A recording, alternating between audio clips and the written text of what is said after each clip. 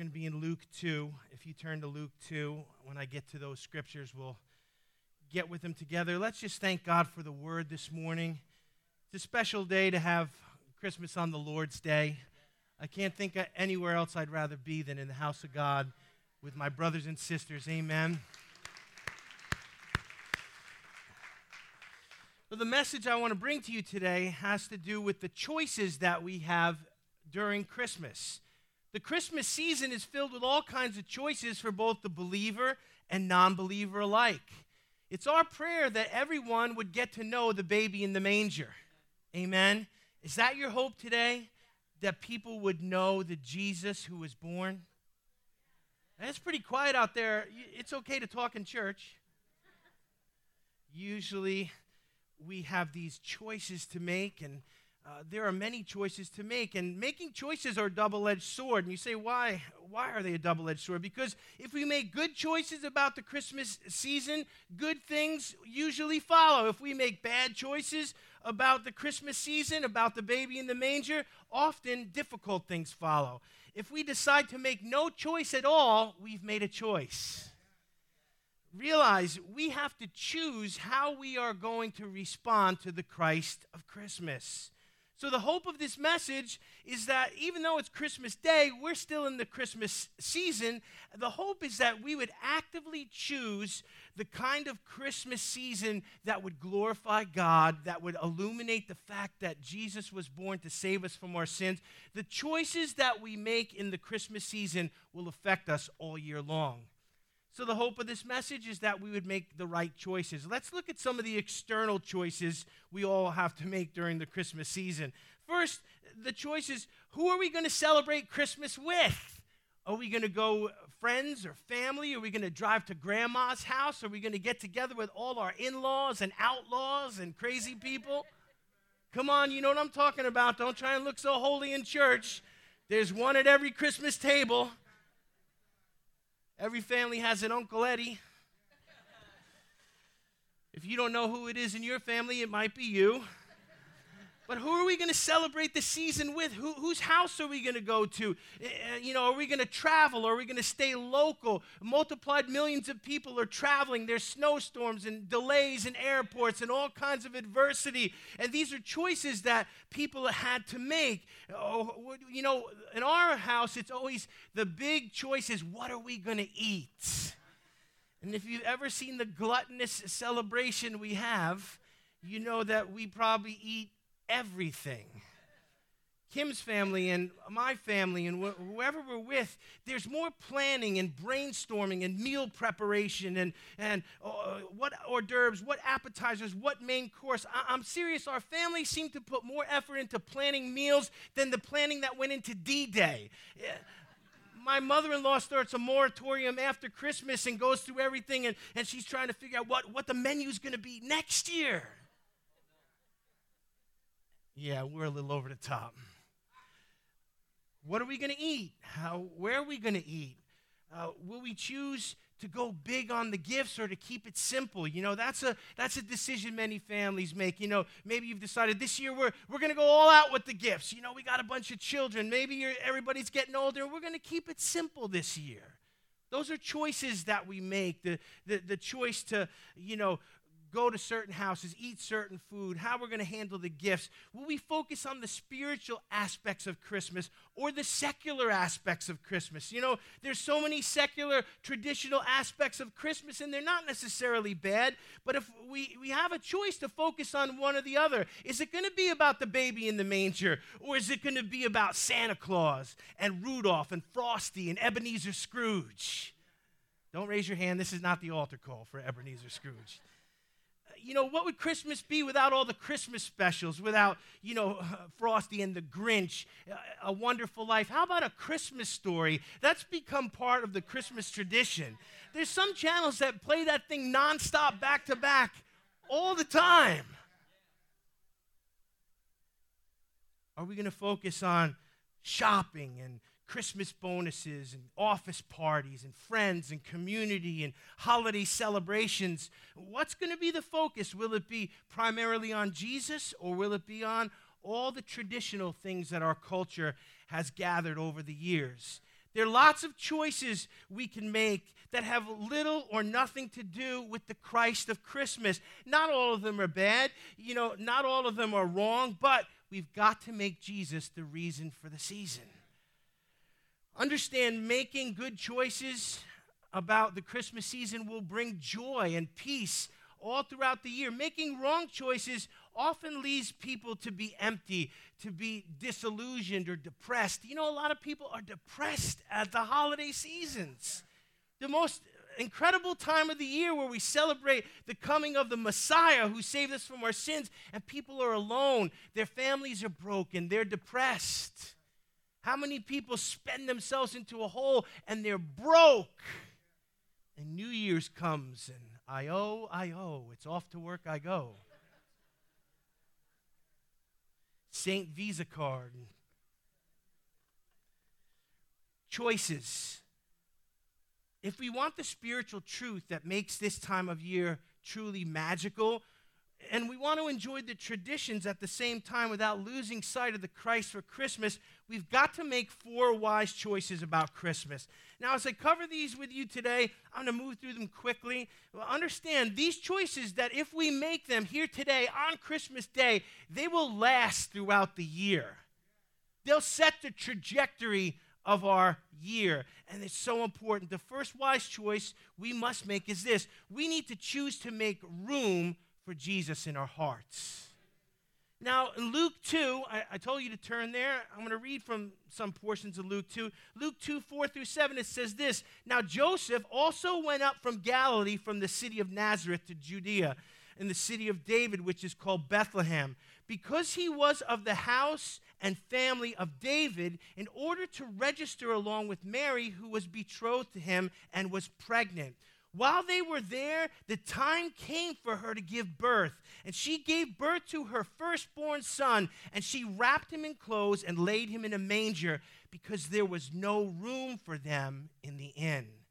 Here's Joseph and Mary, and they're doing the very spiritual thing of gathering in a place to be counted for taxation. Think about that. God chooses to bring the gift of God, Jesus Christ, into the world during tax time. Could there be any more, secular thing that they're doing? They're all gathered to this one place so they can be counted up, so they can be sure to pay their tax bill. Now understand, this was a busy time in that city. It was not a spiritual thing, but it was obligatory. The hustle and bustle that was happening in Bethlehem was all about the Roman world and the system and the taxation. And because there was so much secular business to do in the world, all the inns were full and there was no room for Jesus. The point is this: the busyness of this world can suck away all the time and energy and place that we should have for Jesus in our hearts.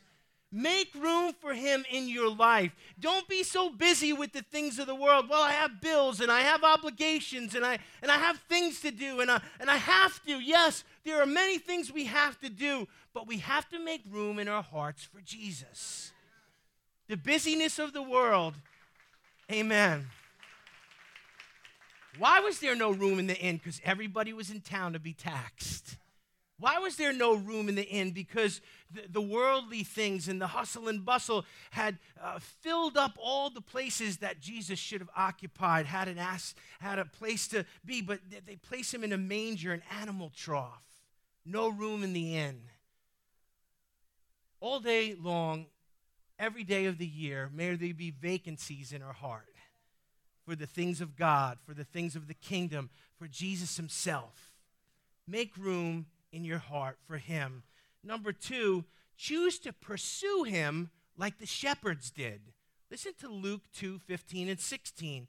When the angel had departed from them into heaven, the shepherds began saying to one another, "Let's go straight to Bethlehem then, to see this thing that has happened, which the Lord has made known to us." And they came in a hurry and found their way to Mary and Joseph and the baby as he lay in the manger. Now, in this point in pursuing like the shepherds did, I want you to examine how the shepherds responded. They're in the field, they're with their sheep, and angels show up. That's a big moment. and the angels sing, and the angels make the proclamation that the Messiah has come. Now, so many people in life admire Jesus. So many people in life reverence him as a spiritual figure. They believe he's who he said he was, but many people never find the time to pursue him. All year long, we should pursue Jesus, and we should pursue him like the shepherds did. I like the shepherd's pursuit. It's reflexive, it's immediate, it's enthusiastic. Look what they say. Let's go straight to Bethlehem. They don't say, Pastor Mike, well, it's break time. We're union shepherds. We got to take 15 minutes, smoke if you got them. No, they say, let's go immediately to Bethlehem. Let's not take lunch. Let's not take care. Let's just go right now. There's an immediacy to their pursuit that speaks to us. We need to find God while he's near. Today is the day of salvation. Today is not the day to put things off and to say, maybe later, maybe when we find time, maybe when we're off. No, it was an immediate pursuit, and that should speak volumes to us. There are so many people that spend their lives and their days chasing things other than Jesus and never find the time to go after him. Today's the day, an immediate pursuit. I like the shepherd's pursuit. It says in verse 16, and they came in a hurry. Do you see the excitement there? Do you see the enthusiasm for the things of God? You would say, well, if an angel showed up to me, I'd get excited too. No? Angels don't usually show up to us. God doesn't generally speak to us audibly, but all day long the Holy Spirit is drawing us and prodding us and calling us. And we need to get excited about the things of the kingdom and the king of the kingdom and that immediate response. Let's go straight to Bethlehem. And they came in a hurry. Notice, because they came immediately, they actually found what they were looking for. You see, when we delay and we put things off and we say, someday I'll get to it. Someday I'll come to Jesus. Someday I'll serve God. Someday I'll be about kingdom things, or I'll come to church. But today, I'm going to do my thing. If we don't do it immediately, sometimes we miss what's there. They didn't miss what was happening because they pursued Jesus immediately, and they came in a hurry. So in all the hurriness of life, let's remember to hurry to make place for Jesus in our daily routine. Number 3, the third choice of Christmas that'll last all year long is this. We choose to make room for him in our hearts. We choose to pursue him like the shepherds did. And we choose to let him save us from what afflicts us. Listen to Luke 2, 10 through 11. And so the angel said to him, do not be afraid, for behold, I bring you good news of great joy, which will be for all people. For today in the city of David there has been born for you a Savior, who is Christ the Lord. Say Savior. God sent us a Savior because that's what we needed. If we needed money, he would have sent us a banker. If we needed healing, he would have sent us a physician. If we needed political stability, he would send us a political leader. But no, what we really needed then and what we need now and what we need every day is a Savior to save us from our sin, to give us purpose and meaning in life, to give us hope of an eternity in heaven. We need a Savior. And so we need to choose to let Jesus save us from what afflicts us. The wisest thing any of us could do this Christmas season is to let Jesus save us. All of us need a Savior. Oh, I'll work it out myself, Pastor. I got myself into this mess. I'll get myself out. I'll sin less. I'll try harder. I'll clean my act up. It'll never happen. None of us can do it. If we could have, God never would have sent his only begotten Son. He sent a Savior because that's exactly what we needed. There's a story of a car that was stolen in California. This must be an old story because that's not really big news now. A car was stolen in California, and law enforcement launched an intense search to find the vehicle, and the driver and the law enforcement all together, they're scrambling to find this vehicle for a very interesting reason. On the front seat of the stolen car was a box of crackers that was laced with rat poison. The owner of the car was dealing with an infestation problem, and his car was stolen while he was taking care of it. In desperation to avoid unnecessary loss of life, the police blanketed the local TV and radio with ads on the station pleading for the thief to contact them. Both law enforcement and the owner of the vehicle were more interested in saving lives than catching the thief and restoring the car. This is exactly what it's like when we run away from God and refuse to let him apprehend us, refuse to let him save us, refuse the free gift of salvation. He's trying to help us, and we're running away from him. We think we're avoiding punishment or condemnation when we're actually eluding our own rescue. Don't run from the Savior. Don't run from Jesus. Let him save you. Let him save your soul with the free gift of salvation. There's a heaven to be gained and a hell to be avoided, and it's all a matter of choice. Let him save you from all the things that haunt you from your past. Do you relive the past? Do you rehearse the past in your head? Are you fixated on people who hurt you in the past, on events of the past? Jesus can save you from your past. Let him save you from weakness and addiction. All of us have weaknesses. All of us can get addicted to things. We need to confess and come to the one who can save us from what we're addicted to, that can save us from our own weaknesses. Let him save you from family dysfunction and generational curses. Let him save you from fear, the fear of lack, the fear of failure, the fear of the future. Let him save you today from disappointment, from regret, and from shame. He will save you from all those things. And the breakthrough is just a prayer away. Number 4, and I close with this. Now, you know when a preacher says he's closing, it could be an hour or two. But choose to keep seeking him like the wise men did. You know, many of us buy those little manger scenes, and we get the animals, and we get the manger and Jesus, and then we have the 3 wise men there. How many have manger scenes in their home like that? Or, you know, and it's the Italians, we call it the 3 wise guys. They showed up. Right, the 3 wise guys are there. But the truth is that historically, you know, he was probably in a cave, not a manger, and the wise men didn't show up till a few years later.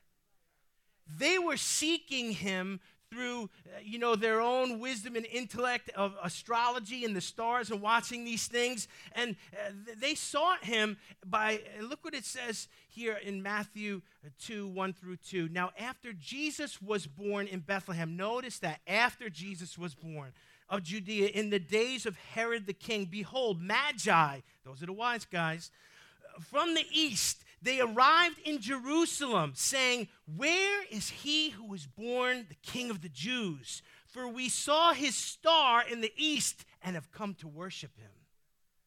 Here are these men that take a long journey, a long pursuit. Listen, there was no flights to be had. There was no train or Amtrak, or, you had to load up your family camel, and you had to get on the dirt, dangerous road, and you had to travel from place to place, and it was long and it was arduous. Think about what these magi went through just to pursue Jesus, just to seek the one who was born.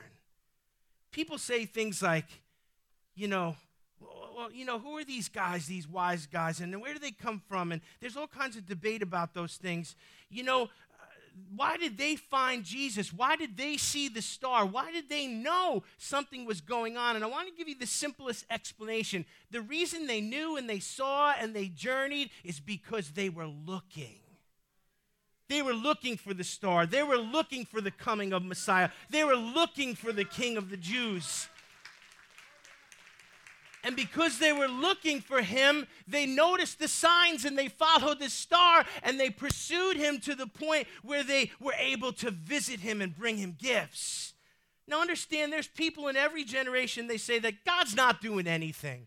Church is just a waste of time. All this stuff in the Bible, God said this is going to happen and that's going to happen, and it hasn't happened yet. And there's people who say God's not doing anything. And to them I say, you're not looking close enough. There are people who say there's nothing happened spiritually. The church is this and the church is that, and, it's not even worth our time. And listen, I say to them, you're not looking carefully enough. The Magi were seeking him. They were looking for the signs. They didn't miss the signs of his coming. And people say there's nothing going on, but I found out that that's never true. God is always doing something. God is always on the move, amen. God is always changing lives, one life at a time. God is always setting captives free and breaking chains. Our God still heals the sick. He still sets the captive free. He still breaks the chains of addiction. Are we looking for him? Are we seeking him? The reason that it seems to so many that God's not doing anything is because they've stopped looking. These guys came on a long, arduous journey, a dangerous journey, and look for the reason of their coming. They came to worship him. What a beautiful reason to seek him. You and I should seek Jesus not to get anything from him, not to gain spiritual knowledge, not to be more spiritual than others. We should seek him with all our hearts to worship him. If we'll worship Jesus every day of the year, if we'll come to him and let him save us from what afflicts us, if we'll pursue him like the shepherds did and have a sense of immediacy about the things of the kingdom of God, if we choose to make room for him in our hearts every day of the year, the spirit and the magic of Christmas will last all year long.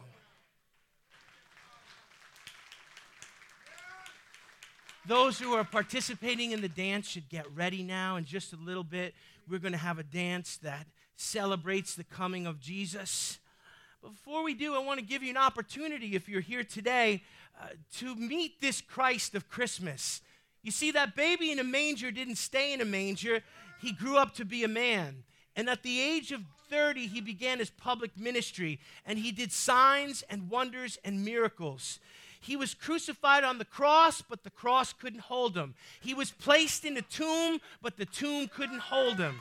And on the third day, he rose from the dead, amen, and he's alive. We serve a living God. We serve a living God. He's not the great I was. He's not the great has been. He's the great I am.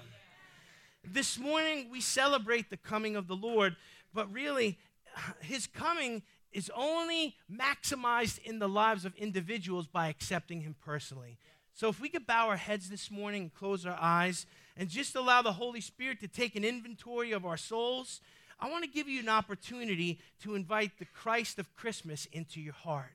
The Bible says that if we confess with our mouths and believe in our hearts that God raised Jesus from the dead, we would be saved. You see, all of us are sinners. That's why God sent a Savior.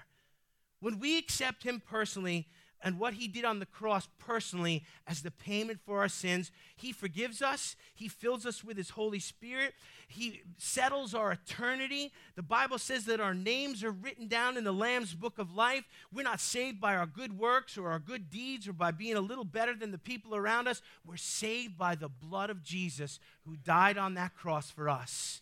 And all of that started with a baby in a manger.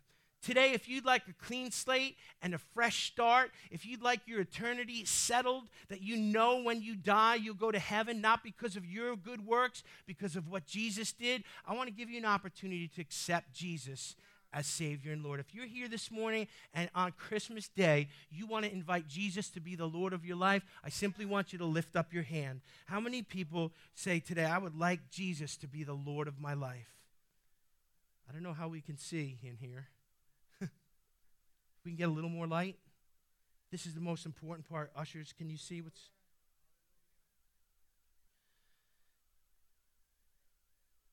This morning, let's pray a prayer together that would honor that baby who grew up to be a man, who hung on the cross and rose from the dead. Say, Lord Jesus, I recognize you're the Messiah and that you came for sinners. I confess I'm a sinner and I need a Savior. And I ask you to meet my Savior. I receive you as Lord. And from this moment forward, I'm yours.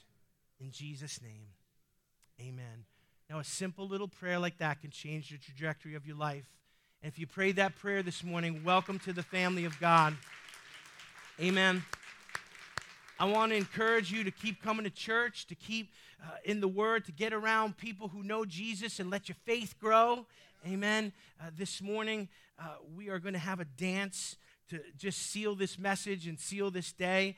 And I hope you enjoy it this morning. I know that it's going to give glory to the Lord. The ushers are waiting in the wings to tackle me and take the pulpit away. So we're going to let them do that.